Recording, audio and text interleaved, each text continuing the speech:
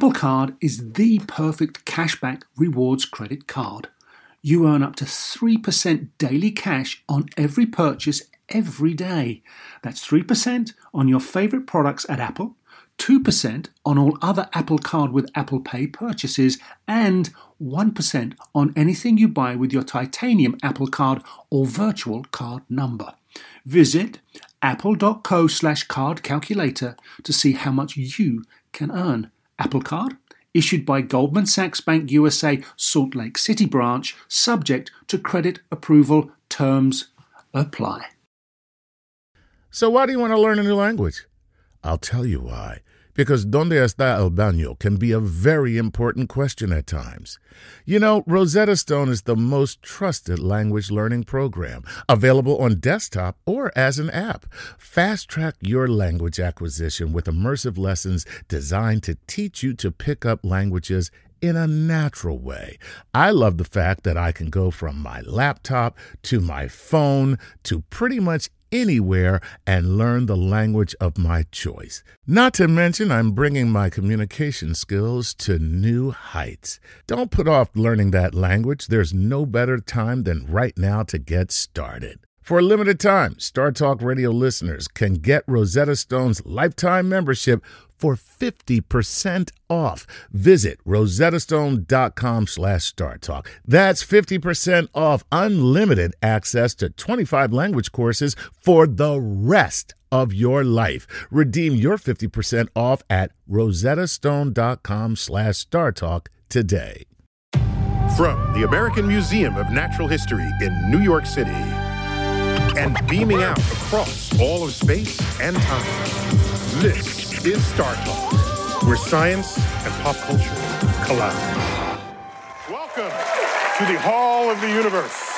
I'm your host, Neil deGrasse Tyson, your personal astrophysicist, and tonight we're going to explore the power of art and science to inspire change, featuring my interview with actress and playwright Anna Deavere Smith. So, let's do this!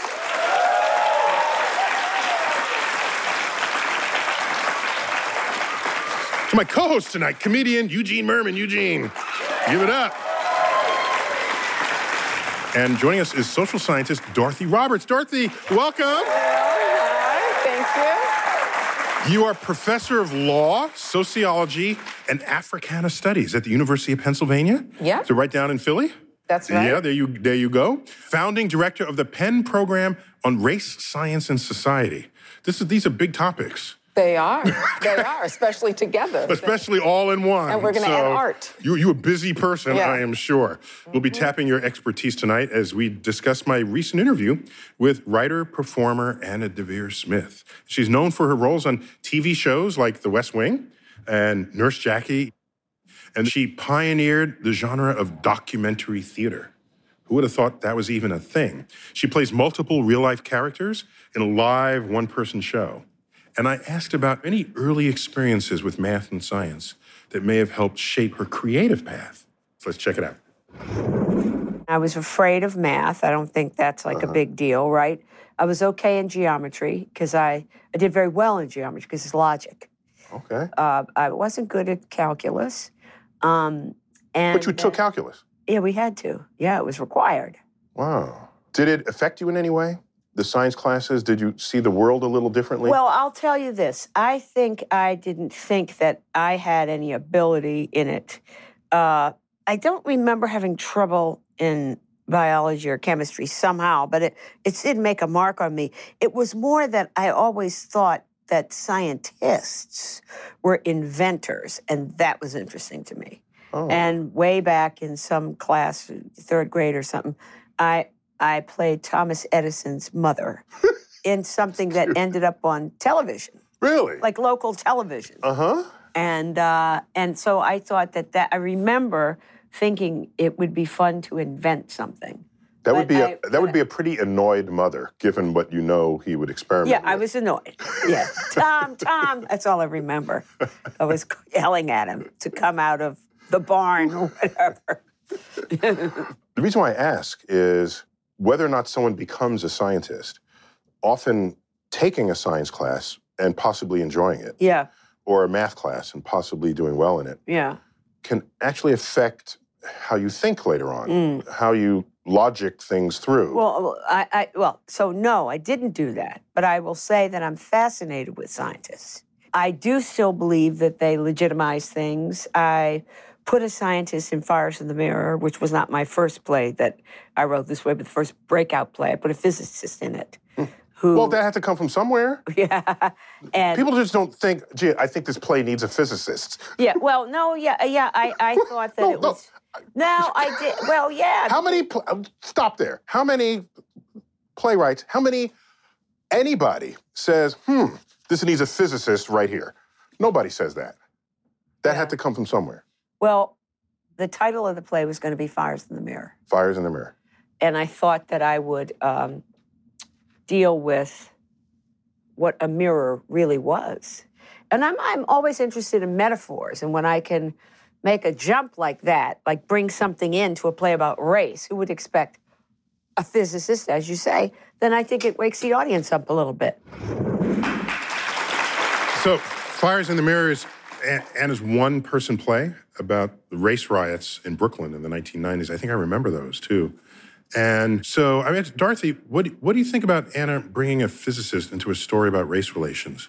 Well, as she said, it wakes up the audience because you don't expect it, because we're so used to these divisions that scientists have one way of thinking about reality and artists another way, and then policymakers another, and social scientists another. And they're so often divided from each other instead of thinking about how we can contribute to each other's view of reality. And so I think it was genius. She should be head of the department or something. Got to make her head. I hope. That kind of point of view. I've been avoiding that. But, yeah, there's a lot of paperwork. You actually don't want to be the head. You want to be right below it where you get to really do the stuff. That's exactly right. Yeah, I know. Exactly right. Somebody give me a master's. Yeah.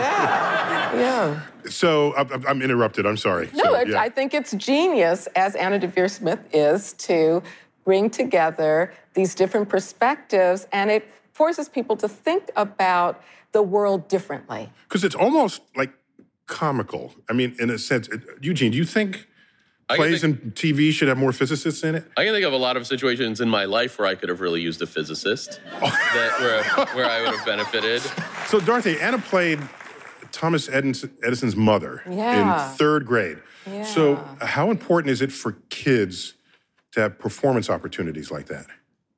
It's really important. A lot of children are in situations where they don't have the structures that allow them to imagine being an inventor, for example. I actually want to play a game where you both have a chance to guess whose mother of invention this is. Okay. So I'll read a quote, and you guess the person. If you don't have anything nice to telegraph, don't telegraph at all.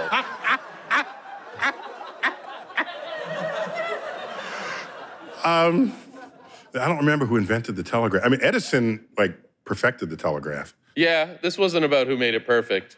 Oh, yeah, no, I forgot. But what if I, 1, 2? Oh, Morse, Samuel Morse? Yeah, his mom. Oh, his mom. Okay.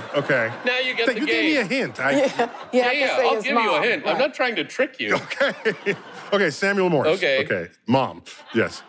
I told you not to go out in a thunderstorm. Oh, I have to answer. Okay. Oh, you a Philadelphia lady. Benjamin Franklin. Yeah. Because coming from Penn, if I didn't get that answer, you didn't get that one. Then I might be made rotate you off the stage. Yeah. Like in game shows, right? I don't care if you invented it, so help me, I will turn this car around. That's pretty easy. Henry Ford. Yeah. No. Well, actually, the inventor is... That was a trick question. I didn't know it was a trick question, but... Okay, no, it's Carl Benz. Yes! Yeah. Wow. Yeah. Nice. That's good. He invented the internal combustion engine. Oh. Yeah. Before then, they had cars, but they were ran on steam. Yeah. Remember, we had steam power. We called them trains. Wow. Trains, right? And they said, let's make a car out of that. But then you had to shovel coal into it. It was just not convenient. So yeah, Carl Benz, and his niece, I think, was named Mercedes. And so you get Mercedes-Benz. Yeah.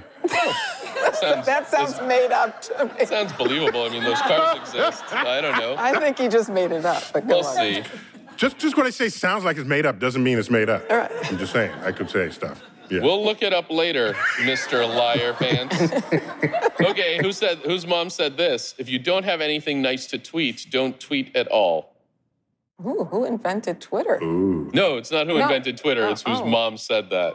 And by that, I mean... Oh, that'd be Donald Trump, of course. Well, oh, my God. Oh, God. Oh, that's right. These aren't all inventions. Not what it says here, but you're probably right. But what's the official answer? That's a good answer. Oh, Neil deGrasse Tyson's mom. Oh! I liked your answer. I had a way better answer than that. Great. That was great. So I asked Anna, remember she spoke in that last bit about metaphors. The mirror was a subject. And so I asked her more about the science-inspired metaphors in her one-person play, Fires in the Mirror. Let's check it out.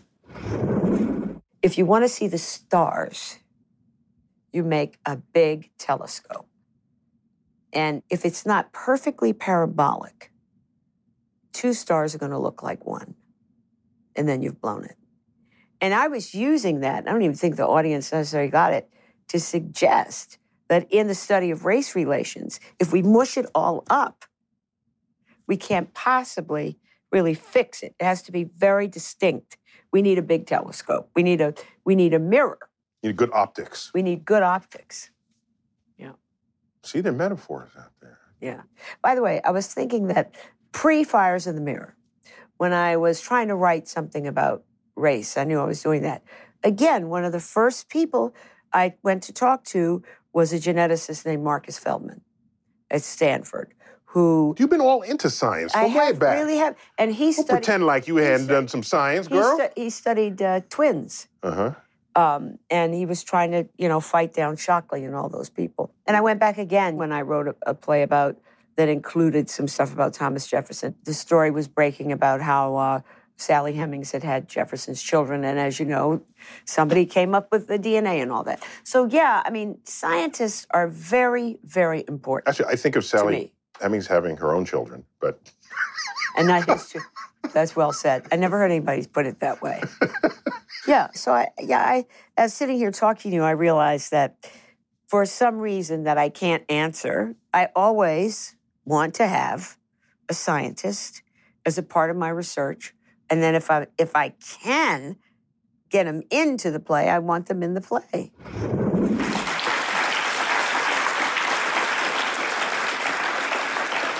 So Dorothy, are there any favorite metaphors that you might gravitate to when you're teaching students about social issues? My favorite, I think, or at least one I gravitate to a lot, is a lens. That there are multiple lenses with which we view society. And some are rose-colored. Some are rose-colored. Yeah. Some are distorted. But funhouse mirrors. But depending on where your place is in society, you will have a different lens. And so it's important to look at lots of different lenses. I often say, let's use a critical lens to look at assumptions that have been passed down and that many people just adopt without questioning. How can we critically look at them through a particular lens? That's a lens to analyze all other lenses. Yeah, that's true. That's right. A super lens. I try to give my students a super lens to look at. That's my lens. Yeah. So she swiftly and briefly mentioned William Shockley, who's a physicist, was a physicist at Bell Labs, co-inventor, co-discoverer of the transistor. Just another answer. Of the transistor. It's so bad to say Bell. He discovered the Bell?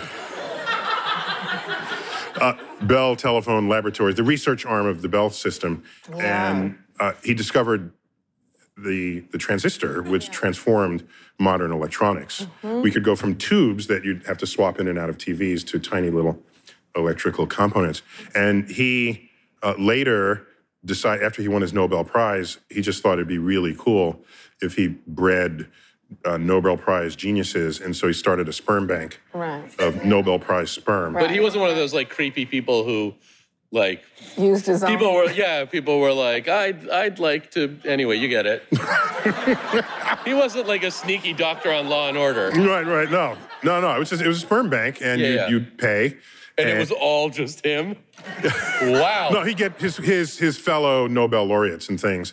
And he also, out of that came this, he was an exponent of sort of the racial biasing as a result of that, saying, well, you don't want any black people's sperm because they're not smart. You want the white people's sperm. This is like part of the posturing that he took. And by the way, that's not the first time you had this sort of case where people are trying to establish your intelligence. You go back 100 years, you had phrenology, this study of the bumps and wiggles and irregularities in your skull. And there was a claim that if you had a bump here, you're a criminal type, and if you had this, you're kind. And so I'm just wondering, Dorothy, in your work in sociology, at some point you have to encounter these forces operating from outside your field, influencing how society structures itself. Absolutely, and I wouldn't leave sociology out. Those forces exist even within throughout various forms of science. And so this is why I say we have to be critical even of science, because some scientists have promoted myths like William Shockley that races are biologically distinct and some are superior to others, that there's such a capacity as intelligence that can be measured even with a single number, that it's inherited, and that the reason why there's social inequality, this is what Shockley was getting at, the reason why there's racial inequality and poverty and other forms of inequality, he argued, as others at eugenicists, for example, argued. Yeah, it goes back. It goes back because of inherited traits. And those ideas, unfortunately, continue to circulate today. And it's important for scientists and artists and social scientists like sociologists and others to refute those myths that have caused so much damage to you've been failing at this, so get back to work. Yeah, well, believe me. Put her on the next train, get back to your office. I am trying my best to challenge those ideas. Well, up next, Anna Deavere Smith explains how blowing your mind with science can open up a universe of new ideas when Star Talk returns.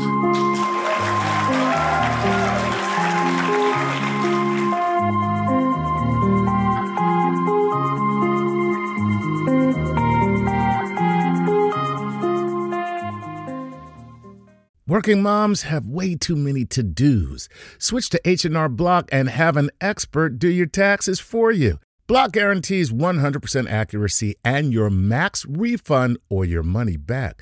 And with their no surprise guarantee, you'll always know the price of your tax prep before you begin. You can even meet with a tax pro in a Block office or online from home. So take a breath, moms. This tax season, it's better with Block. Make an appointment at hrblock.com. All tax situations are different. Not everyone gets a refund. Limitations apply. Description of benefits and details at hrblock.com/guarantees.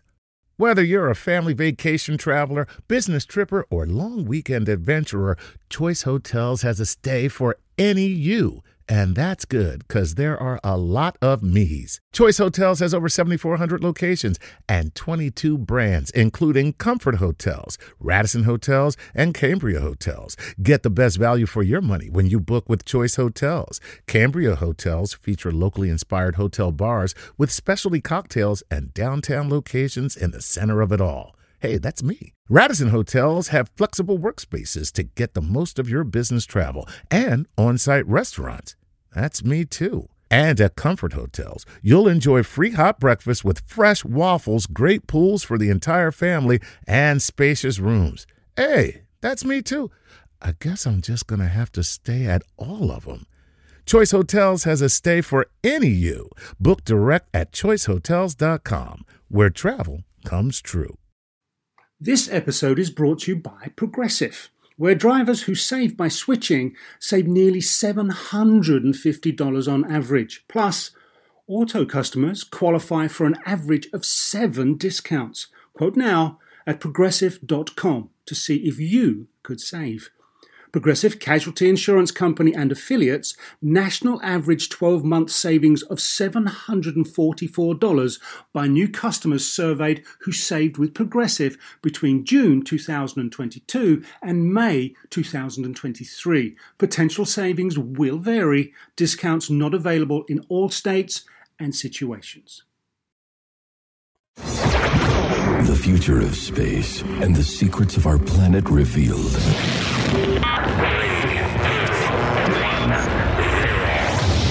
This is Star Talk.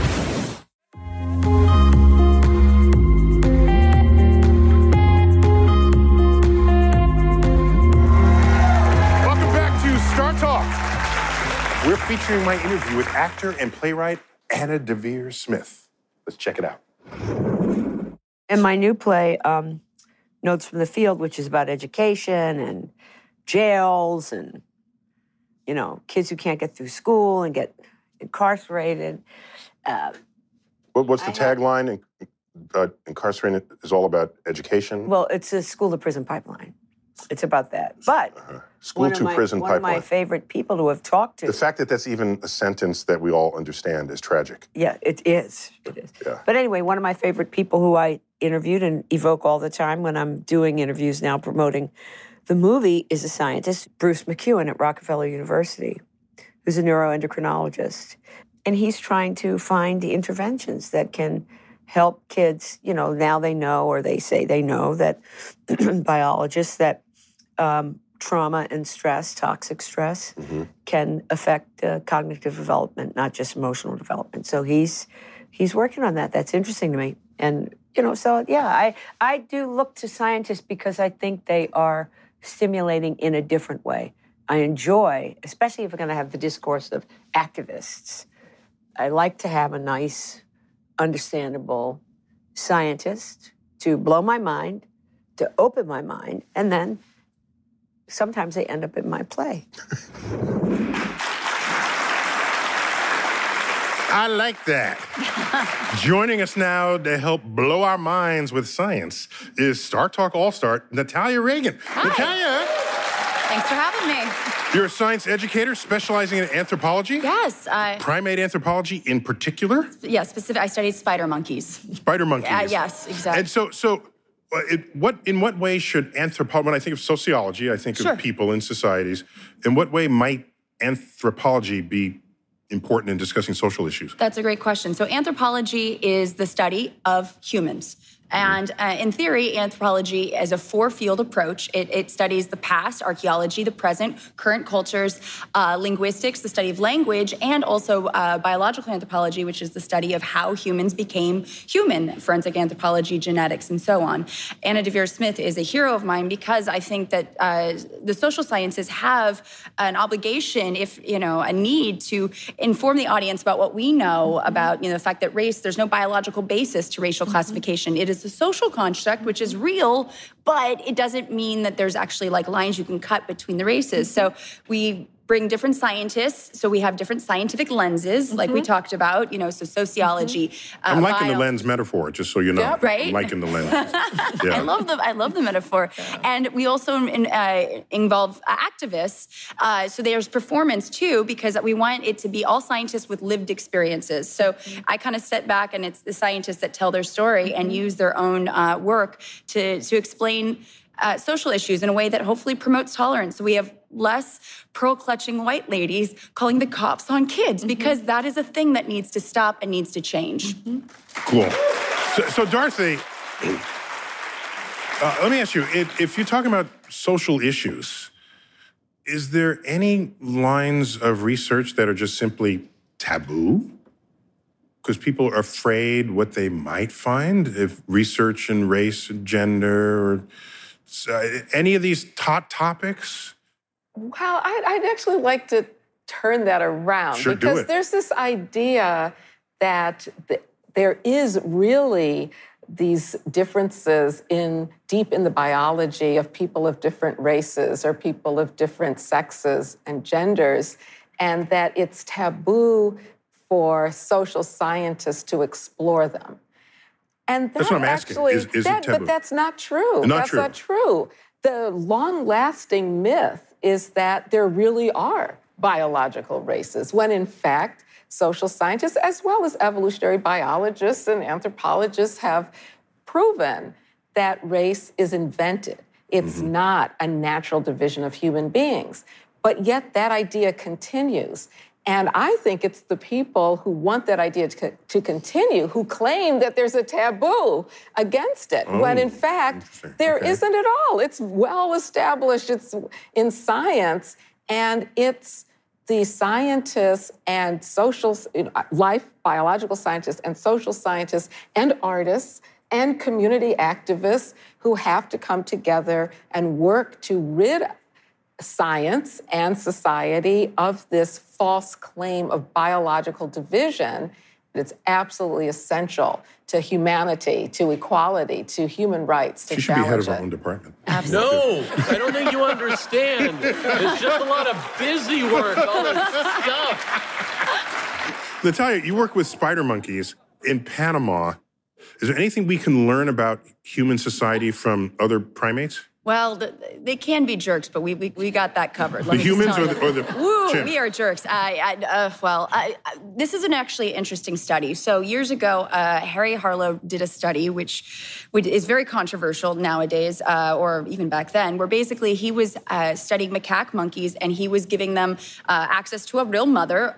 Some monkeys had a terry cloth mother. Soft and squishy. Soft and squishy, but still not a living being. And then other monkeys were given a wire monkey, or, figure. And meaning one was a better fake monkey? basically. Okay. Yeah, exactly. One was you sounds could dry controversial. yourself off. But basically, I call it like a no-dust study, where he discovered that those that had the wire figure had years of basically emotional disturbances, acted, would rock back and forth, and were never quite the same. As developing baby monkeys. Exactly, yeah. And as adults, I mean, they never recovered. And so... Because their fake monkey mom was very firm? Firm, yes, and lacking of the love and affection that While the terry cloth mom was... At least absorbent, You always want a mom to be slightly absorbent. Study, right? Yeah, no, it's real. I've read about this study. Point being, though, that what monkeys and apes can tell us about our own species, because we're primates first and foremost, is that we're social species. And that's one of the things I think is also interesting about anthropology. We look at our species as not just a biological species, but a cultural one. And we need to be around one another. And so to be sequestered and away from love and affection, or to be disciplined in a school setting in an exclusionary fashion, is going to lead to problems down the line. Anna also mentioned neuroendocrinologist. I counted, I think I got 8 syllables there. Natalia, what do you know about how stress and trauma you mentioned the macaque study. Macaque study? Yeah, very good. Very good. Yeah, stress and trauma can affect development. There's epigenetics, I've heard, where it can actually turn on and off gene expression after you've already have a genetic profile. Yeah, so you're born with your genome is intact, and then think of the genome as your hardware and the epigenome as the software. So you have, your genome is there, and epi means above, like epi epicenter. Means above, yeah, exactly. Is the point on Earth above where the earthquake actually took. So this would be a genetic influence above your genes. Above your genes. Yeah. And markers, you're born with certain markers, and it's interesting because they can be rewritten throughout your life. So it's like a code. And every experience you have could potentially change the markers on your genome. And this can either turn on or turn off certain genes that are expressed. This means in sociology, you can't just only think of behavior outside of the biology that could also have been affected by it. That's very true. It's absolutely true that we have to think about multidisciplinary the relationship between biology and social life. But let's not forget that it is the inequality that produces these biological changes, and not turn it around the way William Shockley did and argue that biology determines social status. We got to take a break. Natalia, thanks for joining us on Star Talk. Natalia Reagan, everybody. Thanks, guys. Up next, we're going to explore how the science of language shapes identity when Star Talk returns.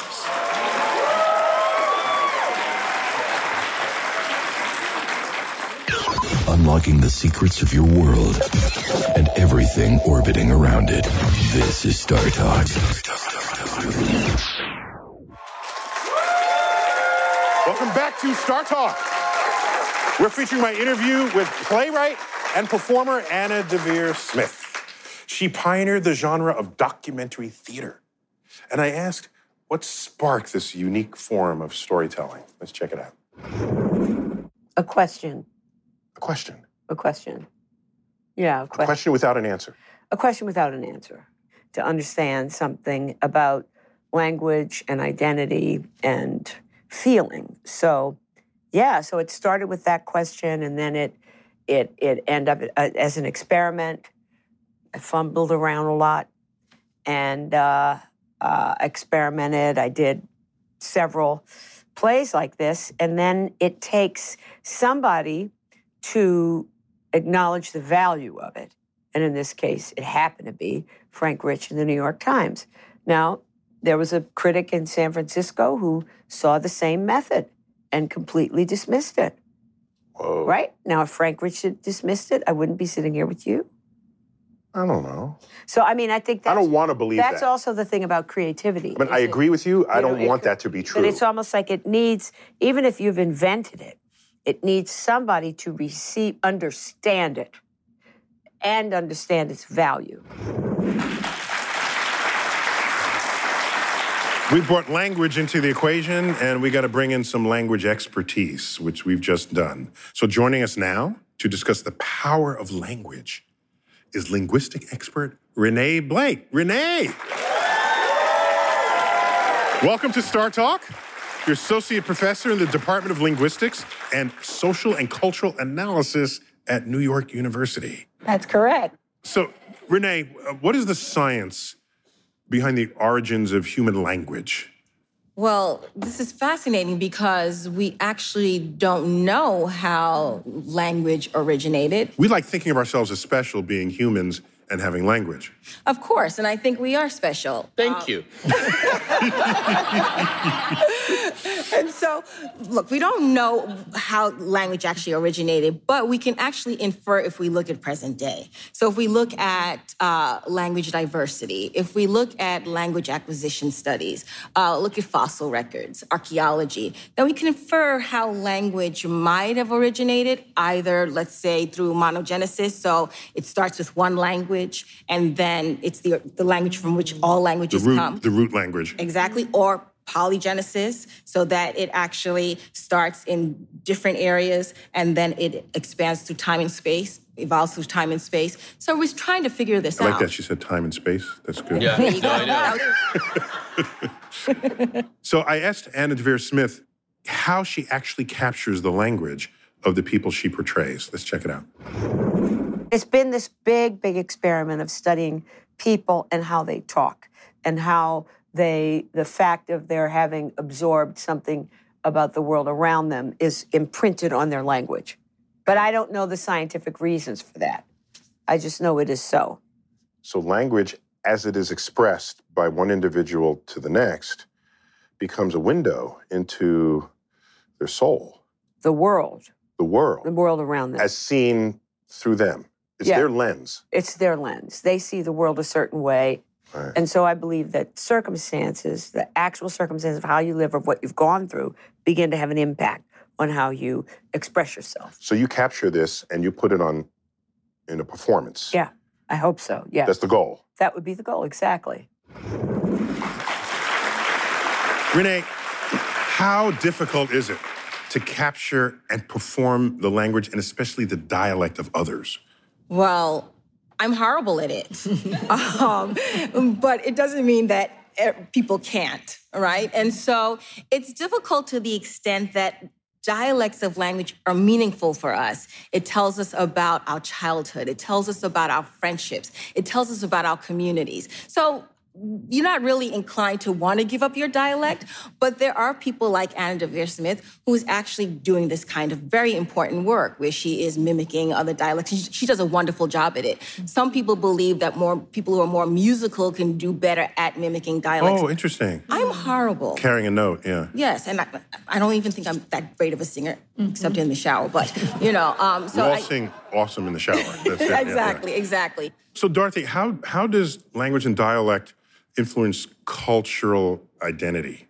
Well, communities have particular experiences based on their status in society, the way others treat them, the way in which they've had a joint history, joint experiences, and so that affects the way they express themselves. So, Eugene, you're born in Russia. Yeah, I remember. And you remember when you were born, yeah.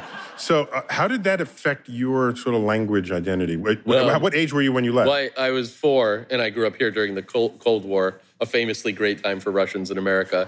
So you left when 4, so you didn't really have language yet? I had Russian language. Russian. And I nailed your language. Oh, yeah, okay. Yeah, you're pretty good. Not bad, you know. Yeah, you're pretty fluent, yeah. So, Renee, what's the most important thing you want your students to know about the science of language when you teach it? My students and everyone out there is that language matters. And I'm actually using it in 2 different ways.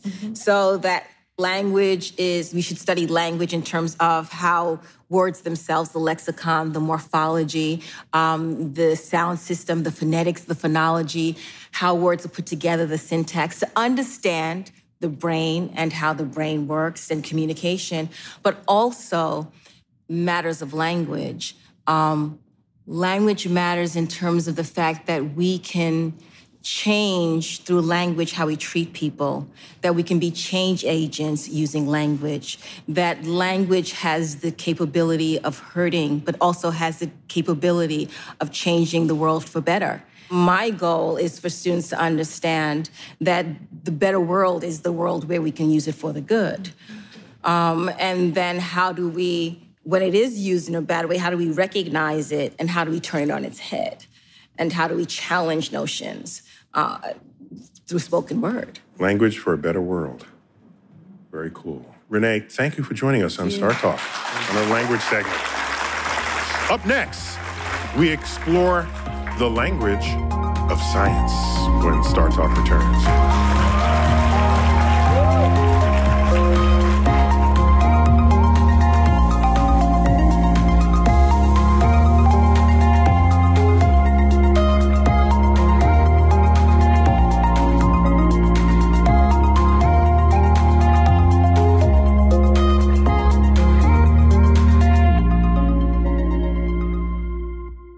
Addiction plays hardball. He would hit me with these verbal attacks. I just said to him, I love you so much. You're such an amazing person. I can't take this ride anymore. It was the fact that Dad made that sentiment and broke down. And years later, he told me it had a huge impact on him. Sometimes doing what's right for your loved one is the hardest thing to do. Caron is that right thing. Visit caron.org/lost. Everything's changing so fast these days, and that's a great thing. I mean, back in my day, we were lucky if we could get one video to load on our desktop computer. But now, there's the Xfinity 10G network. That means the fastest internet, with faster speeds rolling out every day, and internet that can power a house full of devices at once with ultra-low lag. So while one person streams a movie from their room, another can play video games in the basement, while another TikToks in the kitchen. It's the next generation 10G network, only from Xfinity. The future starts now. Restrictions apply. Actual speeds vary and not guaranteed. Meet Stacy. Stacy's on the hunt for a new pair of trendy glasses. Call me picky, but I just can't find the one. Luckily for Stacy, Walmart Vision has virtual try-on. Now she can try on hundreds of frames virtually, then upload her prescription and get new glasses delivered right to her door. Really? Yeah, really. Well, the hunt just took a turn for the better. Buy your next pair of glasses with virtual try-on from Walmart. Welcome to Easy Eye Care. Welcome to your Walmart. Restrictions apply. See walmart.com for details. Hey, we want to give a big shout out to some of Star Talk's Patreon supporters. A big thank you to John Yanish, Peter Cronenberg, and Jane Tanner. To hear your name here and to get other benefits like ad-free audio and video episodes, visit patreon.com/StarTalk. The future of space and the secrets of our planet revealed.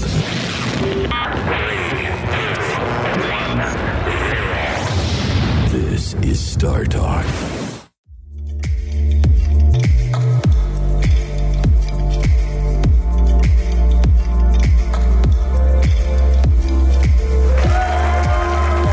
Welcome back to Star Talk. Featuring my interview with actor and playwright Anna Deavere Smith. And her show, A Rap on Race, acts out a conversation recorded in 1970 between anthropologist Margaret Mead and essayist and novelist James Baldwin. So I asked about the dynamic of that famous and unusual conversation. Let's check it out. They fought a lot, and the fighting was very often because Mead wanted to know facts. Margaret Mead, the scientist. The scientist wanted to talk about facts, and he only wanted to talk in metaphors.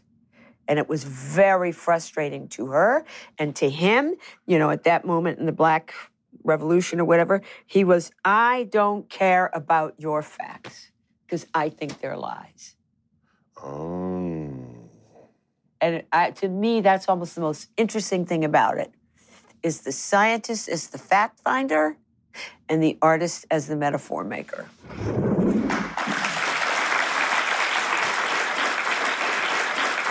So, Dorothy, do you share that view?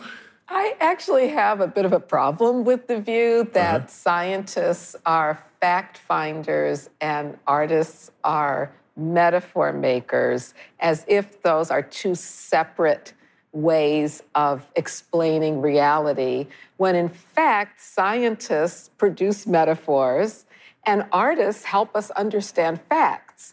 So I think it's not as clear cut. And, James Baldwin was not saying to Margaret Mead, I don't care about facts.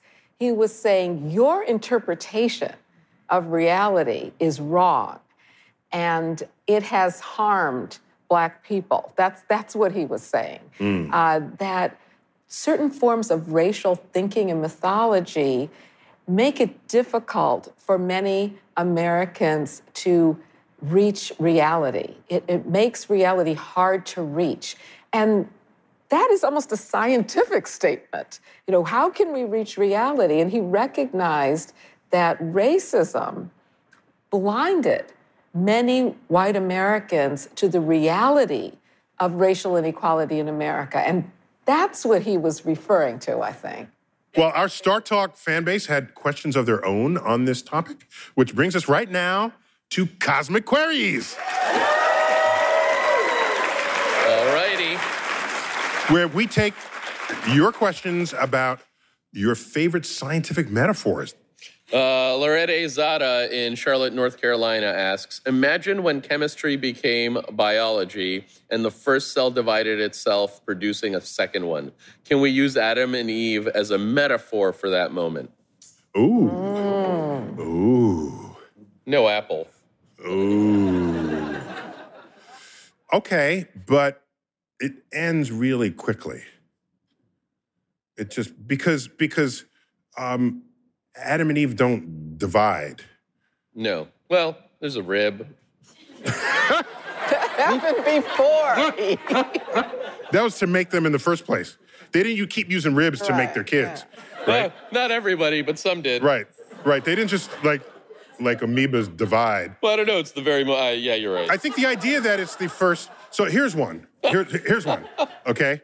There's the mitochondrial Eve. Mm-hmm. So you can go back in the tree of life and you go back in human ancestry and find the woman who is the mother of everyone who's alive today. Mm-hmm. And she has, for some, been called the mitochondrial Eve, like the first woman. But in fact, she wasn't, that's wrong. Mm-hmm.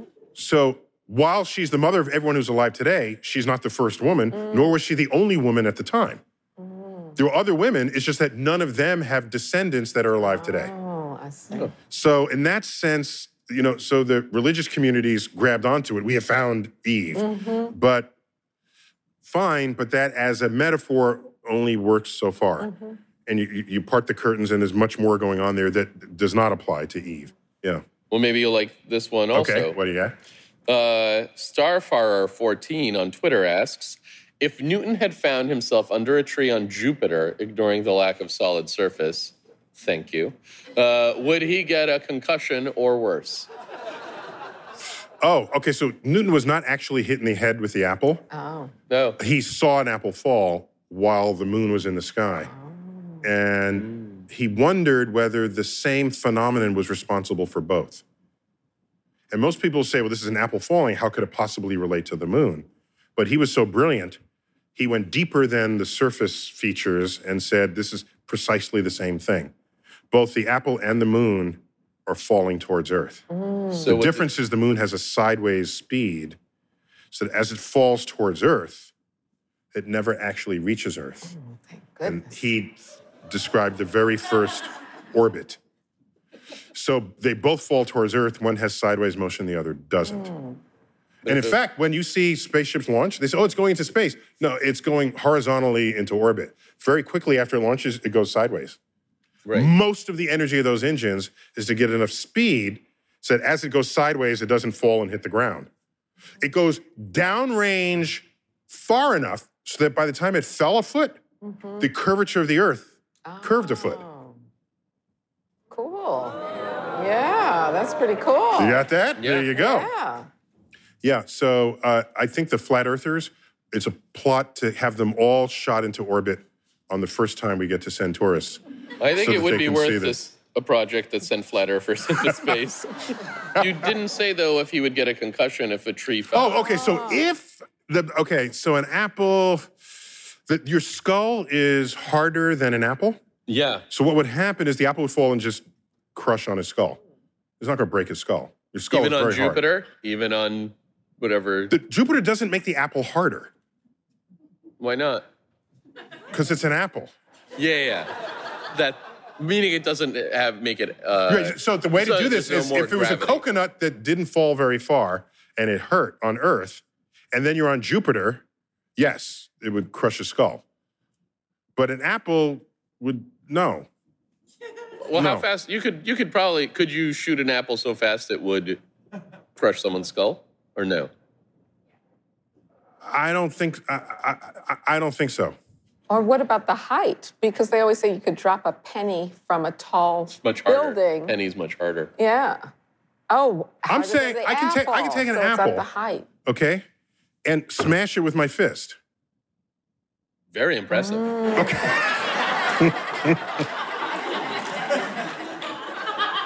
And that's been Star Talk. That's the end of the... No, I'm just saying, if the thing is crushable and you have a hard head, your head will crush the apple. Okay. Worry about the safety of the apple, not the safety of your head. That's what I tell But if kids. it's a coconut, Yeah. it's a 50-50, you know. No, that's terrible. Yeah, Don't totally. drop a yeah. coconut on Jupiter, guys. We got to go to commercial. Up next, Bill Nye the Science Guy gives his thoughts on the symbolic power of art and science when Star Talk returns.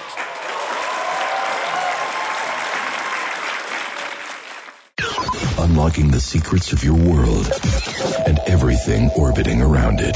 This is Star Talk. Welcome back to Star Talk from the American Museum of Natural History.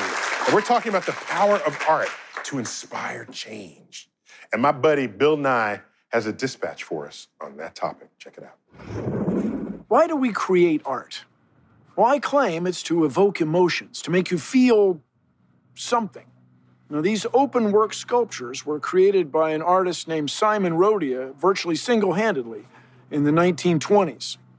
They're in the Watts neighborhood of Los Angeles, and they're called the Watts Towers. Now, when I'm near them, I feel their imposing height and their strength.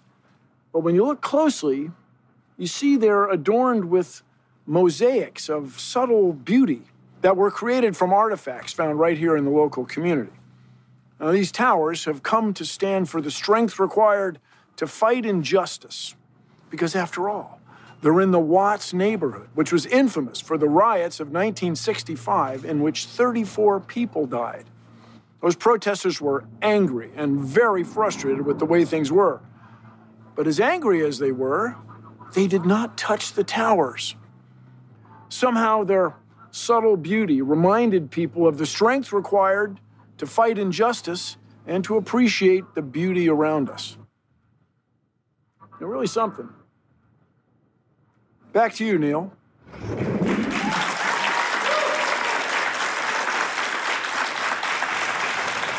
Dorothy, Anna Deavere Smith's play Twilight, Los Angeles, 1992, which I've seen twice, actually. Once live and another one once on TV. It addressed the riots in Los Angeles after the Rodney King verdict came through, where the police were judged not guilty. So I'm just curious, as a sociologist, how do events like that reshape society? Because it's not just a thing, oh, look what happened. It's we're on a different path after that, aren't we?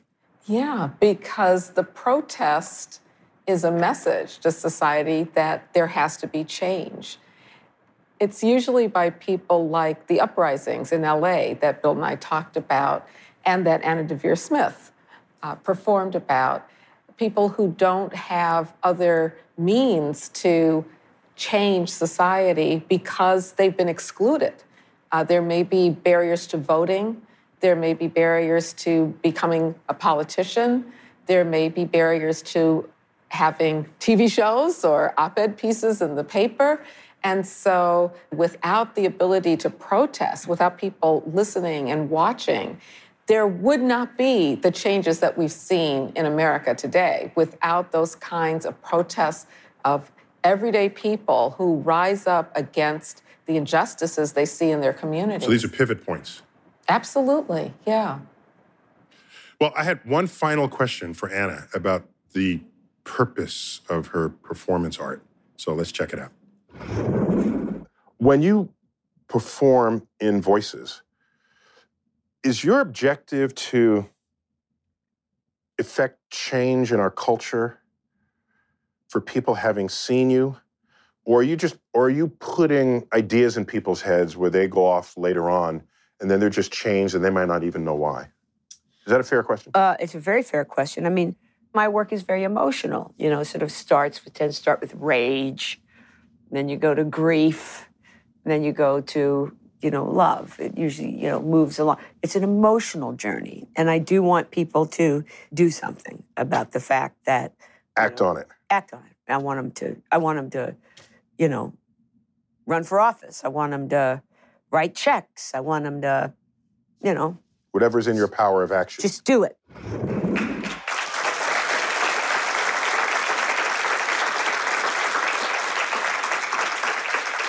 That interview in my office was with an artist. And we spent the time talking about how to spawn positive forces on our society. I do science. And without a TV show, without a book, without some means of reaching the public, no one would have any clue what I'm doing. I'm in my office, I'm in the lab, I'm in an observatory. And that's true for most of science. Most people don't even know a scientist. And so I've always valued artists who reach for science to help them tell their stories. I will go as far to say that art is a source of meaning for what it is to be human, and science has no meaning without art to express it. That is a cosmic perspective. You've been watching Star Talk, and I've been your host, Neil deGrasse Tyson, your personal astrophysicist, and I want to thank Eugene Mirman, Dorothy Roberts. And as always, I bid you to keep looking up.